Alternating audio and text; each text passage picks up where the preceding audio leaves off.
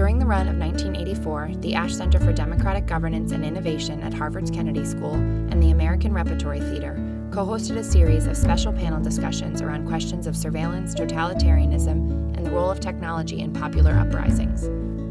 On March 2nd, Tony Saich, Ash Center Director and Daewoo Professor of International Affairs at Harvard Kennedy School, joined A.R.T's Artistics Programs Associate Robert Duffley for a talkback. Saich discussed the linkage between themes explored in 1984 and the development of new social media in China. For more information about the American Repertory Theater, visit americanrepertorytheater.org. For more information about the Ash Center, visit ash.harvard.edu. To get things started, I'll ask a couple questions just to get things started, and then we'll open it up to all of you, and we'll keep it at around 25 minutes. So, sound good? Yeah. Great. So just to get started, this can be a very visceral and maybe even challenging piece of theater to watch. So I'm wondering, given your expertise and your experience, what some of your initial reactions to the show are?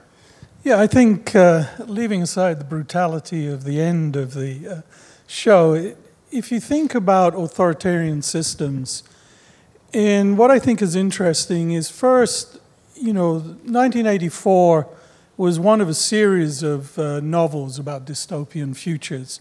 You had Eugene Zamyatin's We, you had Aldous Huxley's Brave New World, and all of them were at a time when people were concerned about new technologies and to what extent they would control our lives. And I think why it resonates now is that we're in another phase, whether you're looking at the US, that colleagues of mine were talking about last week, or places like China. There's also the concerns about role of government, the overbearing role of government, and what new technologies may do, either to liberate people or to enslave people further. As I watched it, there were four themes that struck me that we see resonating in authoritarian regimes, maybe other regimes as well.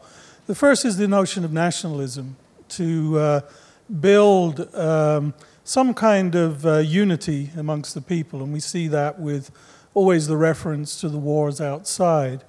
The second is the need for public confessions, that there are enemies within, and that it has to be a public confession, it has to be on a public stage, and of course, the person just does not make mistakes, but they've been evil continually. Mm-hmm. And, throughout their whole existence, they've harbored these evil thoughts, they've sought to undermine the system, and so forth.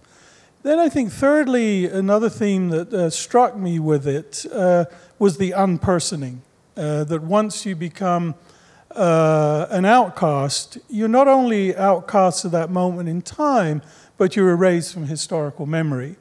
And the last thing, of course, which is a lot of the underlying theme, is that there's the idea that thought can be controlled, and it can be controlled through language, and that by limiting what people can say, what people can write, this will limit what people can think ultimately. And we had the examples in the play where by 2050 we'll have less and less words, there'll be less and less capacity to thought.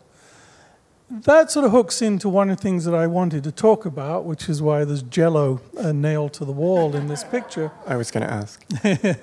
And it's the idea that somehow the internet and social media was going to liberate us from those kinds of forces. And the reason I put this up to start with was that back in 2000, President Clinton said that trying to control the internet would be like nailing Jell-O to the wall. And he said, if you think just how much the internet is going to impact on America, just think what it will do to China. Well, what this picture shows is you actually can nail Jell-O to the wall. And I think what we've seen is that a much more nuanced picture as a result is emerging from the internet, from the role of social media, where yes, it creates new platforms, it creates new spaces, but it also provides new opportunities for government to intervene in the lives of citizens, to be able to monitor in different ways. Mm-hmm. So if we're looking at the landscape of new social media in China, how are some of those themes that you saw in 1984 working on platforms there? Well, I think what you begin to see is that any any system that tries to control language and works in a very formulaic way of what you say is going to open itself up to ridicule. And this was, or plays on words. And so this is in the linguistic sense, that you had this series of slogans. So the Chinese Communist Party came to power in 1949, and it said only socialism can save China. You get to 1979 when the reforms start, and you get the saying, well, only capitalism can save China. After the student demonstrations of 1989, they say, well, only China can save socialism. And then, of course, after the financial crisis in the West, you get the latest slogan that people started saying, only China can save capitalism. So if you try and control language in that way, you're opening yourselves up for word plays, games, and kind of jokes that undermine and ridicule the language of the system. So thinking about the moment in the play where the chocolate ration announcement is made, are these more real-world announcements? Were they made overnight, or were they more gradual shifts? I think you see things like that where there is an attempt to erase memory. And what you do see is a continual rewriting of history as people drop out of history, new narratives come to the fore. And it's more of a gradual process that seeps in. Your textbooks get rewritten, slogans get rewritten. But, as you see in many systems, and you saw it in the play, this distinction between what is the public persona and can you really keep the feeling that is you and your identity inside. And I think you see that very much in a number of countries where there's a public expression which fits with the narrative of the government. But then there's what people call private transcripts, or what people say to you one-on-one or in a more closed environment, which might be very subversive of what the system is saying. But people play games with this online, which was one of the things I was going to show and talk about a little bit. And so you have, for example, what I was going to show next. When Christian Bale went to film Batman in China, I guess his handlers said to him, you're going to have to make some statements to hold the rights community off of you filming this in China. So he went to try and see a blind lawyer who was held basically under house arrest because he'd exposed issues related to forced abortions and family planning in China. And he was stopped by this local guard that was hidden or hired rather, by the local government. And then what you see is people become playful online with the new media, and this person becomes a meme across everywhere. Here he is crushing Batman. And when we're talking about social media, what platforms are these memes being circulated on primarily? A lot of these basically are online platforms. They're chat groups, things which are shared the same way here.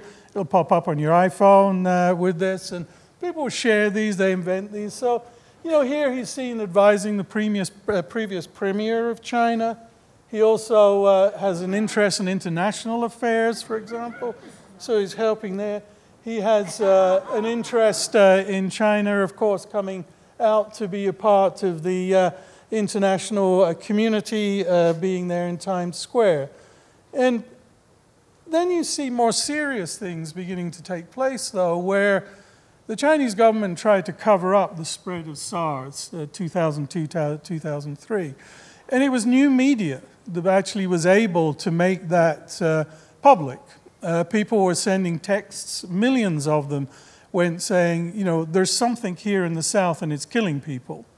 And so it can be used not just for jokes like that, but it can also be used for public service, as it was with SARS. And it becomes used for some of the more serious issues with government cover-ups. This was just an example. It's why Chinese officials now will always wear their sleeves down like this, because this person was seen wearing a watch which was much more expensive than he could ever have afforded on his actual salary. And again, it got sent around on the internet. It went viral. He was also wearing this watch, seen laughing just after a terrible accident had taken place. Eventually, the man, as a result, was investigated and was imprisoned for 14 years for corruption when they found large holdings. So it's changing.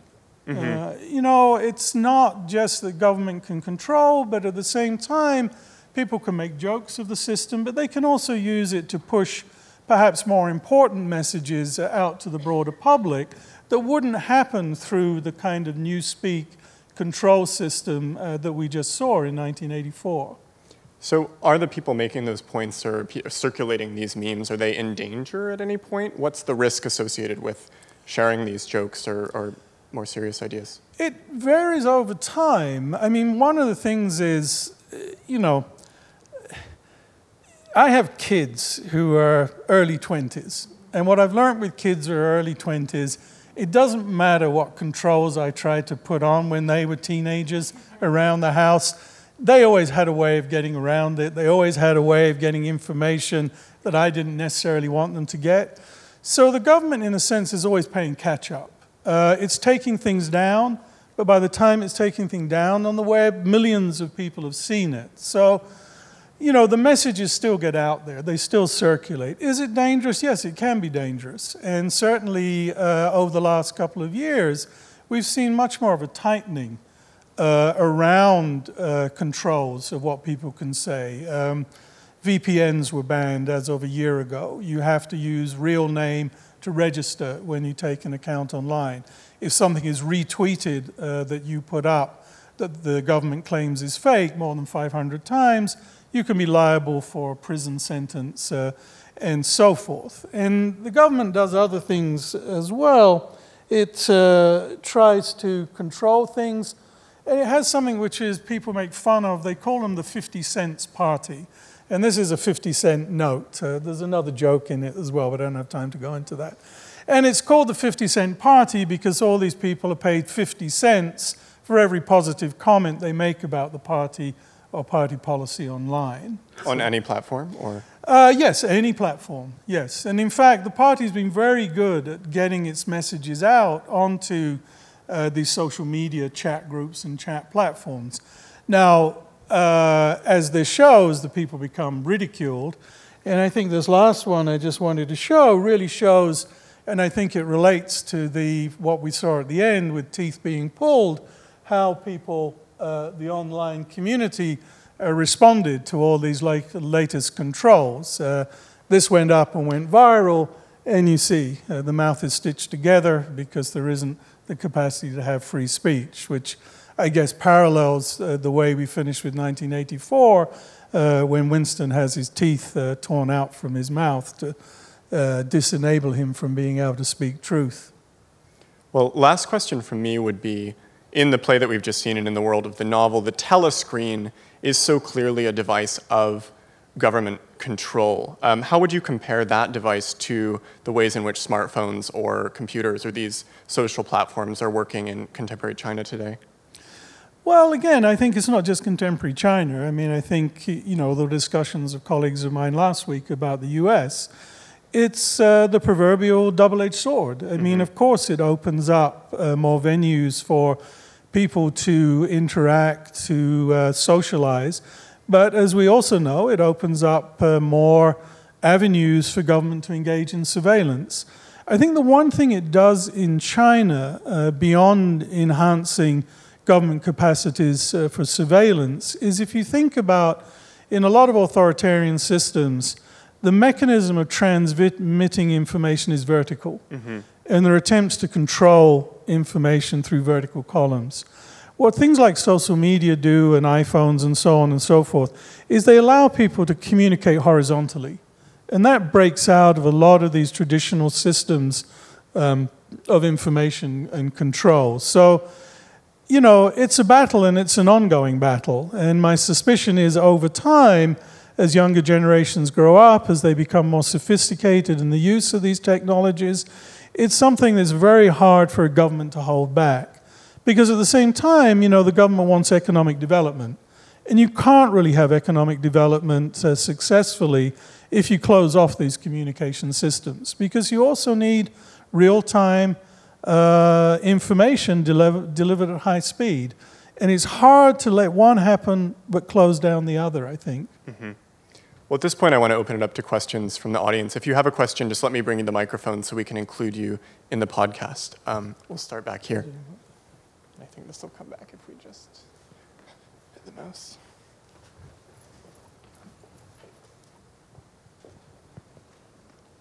Thank you. I did live in a country which did have vertical systems, like you mentioned, as you can hear by my accent. But I'm more interested in horizontal system. What we're seeing here is that you don't need to have vertical system to suppress information or lie. How that can be overcome, because we see what's happening here, and it is sometimes very frightening as well. Yeah, I think, as I said, I think what has emerged is a much more nuanced picture than many people perhaps predicted at the end of the last century, that somehow these open information systems would be beneficial, they would allow people to communicate more easily. Governments that attempted to control information would be given the runaround. But I think in all countries, what we're seeing is governments are responding, both in terms of getting their own messages out using these different communication devices, but also being able to surveil citizens more effectively. And perhaps we see that most strongly if we look at, more authoritarian political regimes, but I don't think democracies are devoid of those kinds of practices either. And I think it is something, as I said, my colleagues talked about this more last week, but I think it is a continual cat and mouse game. And I don't think we know what the outcomes of that are. I mean, we do know, I can be tracked pretty much anywhere I go, should anybody want to do that. It could probably be tracked pretty much anything I say. I mean, things are now continual public records which are being created and recreated. Other questions? Yeah.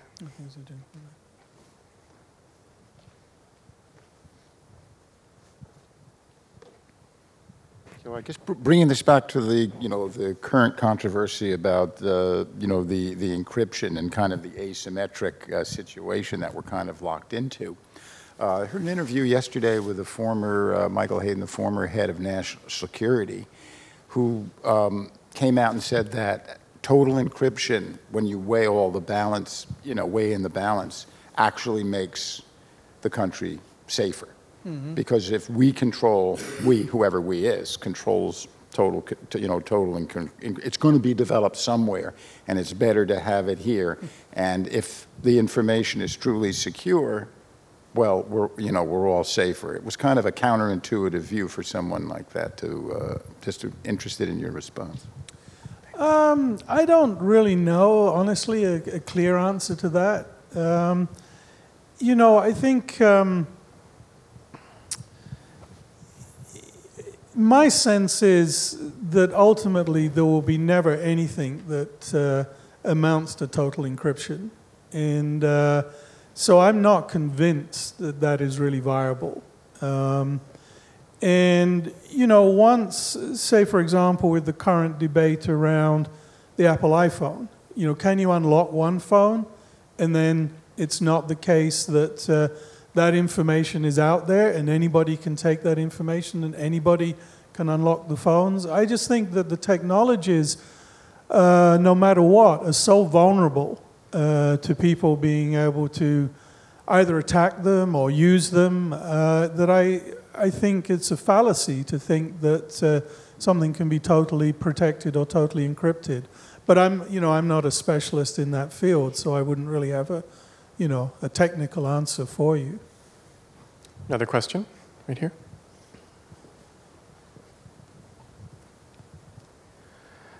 Given that the internet is relatively new, the new internet culture, do you expect that as the new generation in China kind of grows up and fills in the roles of the previous generation, do you expect that the authoritarian attitude or demeanor that the government has, do you expect that to kind of be transient and kind of diminish? Or do you expect that, or do you expect the newer generation to kind of become more savvy towards policing itself and being authoritarian towards itself? Yeah, that's a really interesting question. I mean, I think if you think, I'm not a young Chinese person, but, I think a lot of young Chinese people use internet in the same way as people do here. Much of it is gaming, it's looking online, it's shopping, it's not looking for political information. So I think a lot of it is, it's just another tool in the way of living your life. I think it does become interesting in the sense of, the question, if you are looking, say, for more political information, my sense is that most of the internet savvy people in China can find a way to get the information they want. Is that a huge number? I don't know. I mean, how many people in China, if there really was completely free access, would want to read The Guardian or would want to read the New York Times? I suspect, it's not a lot of people, the difference is, of course, here we can if we want to. And there you can't because it's in theory blocked, although a lot of people I know find ways around it. But I also think, a lot of particularly the upwardly mobile people and middle class people probably are pretty satisfied with their lives in China. And I think they see it more as an irritation than anything else. And I don't think it's something that would necessarily cause them to want to overthrow the system. There's a colleague of mine in the Ash Center who works on the Middle East. And his brother was living in Cairo during the demonstrations that came in Cairo. And he said, my brother is completely apolitical, no interest whatever in politics. Couldn't understand why these people were out on the streets, what they were demonstrating about. And then one day, they shut off his internet.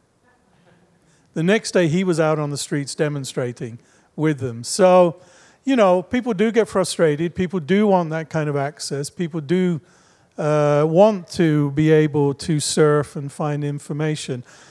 I don't think there's a clear answer to your question, but I do think over time, it is a kind of wave that's difficult to hold back. I mean, we've seen waves of new technologies, and as a response, we get these kind of dystopian novels, books which are written, but somehow, societies find a way to live with the new technologies, to live with whatever government is trying to do to control and, on the whole, expand their freedoms.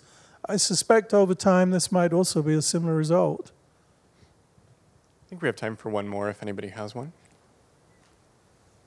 Oh, right here. Yeah.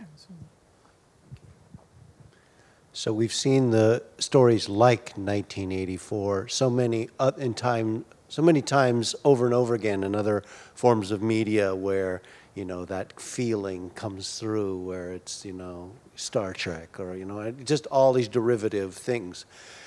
Have there been any other works of literature or film or art or anything that have improved anthropologically on what Orwell originally laid down with this story? That's a good question, and my personal answer would be no, it's hard to think of anything. I mean, this was such, following, his other things with Animal Farm and then coming into 1984, technologies can change, you can shift the timing, you can shift the technologies, but I think the crucial juxtaposition of intrusion of government into people's lives and the attempts to control set against can you keep an inner faith and an inner belief to resist that. Maybe other people know, but I can't think of anything which has really expressed that better since 1984. But maybe other people here can suggest examples that would be better. Well, if not, maybe that's a good note to end on. But thank you all so much for coming out tonight, and Dr. Saich, thank you so much. Thank you very much for staying behind. Thank you. Thank you.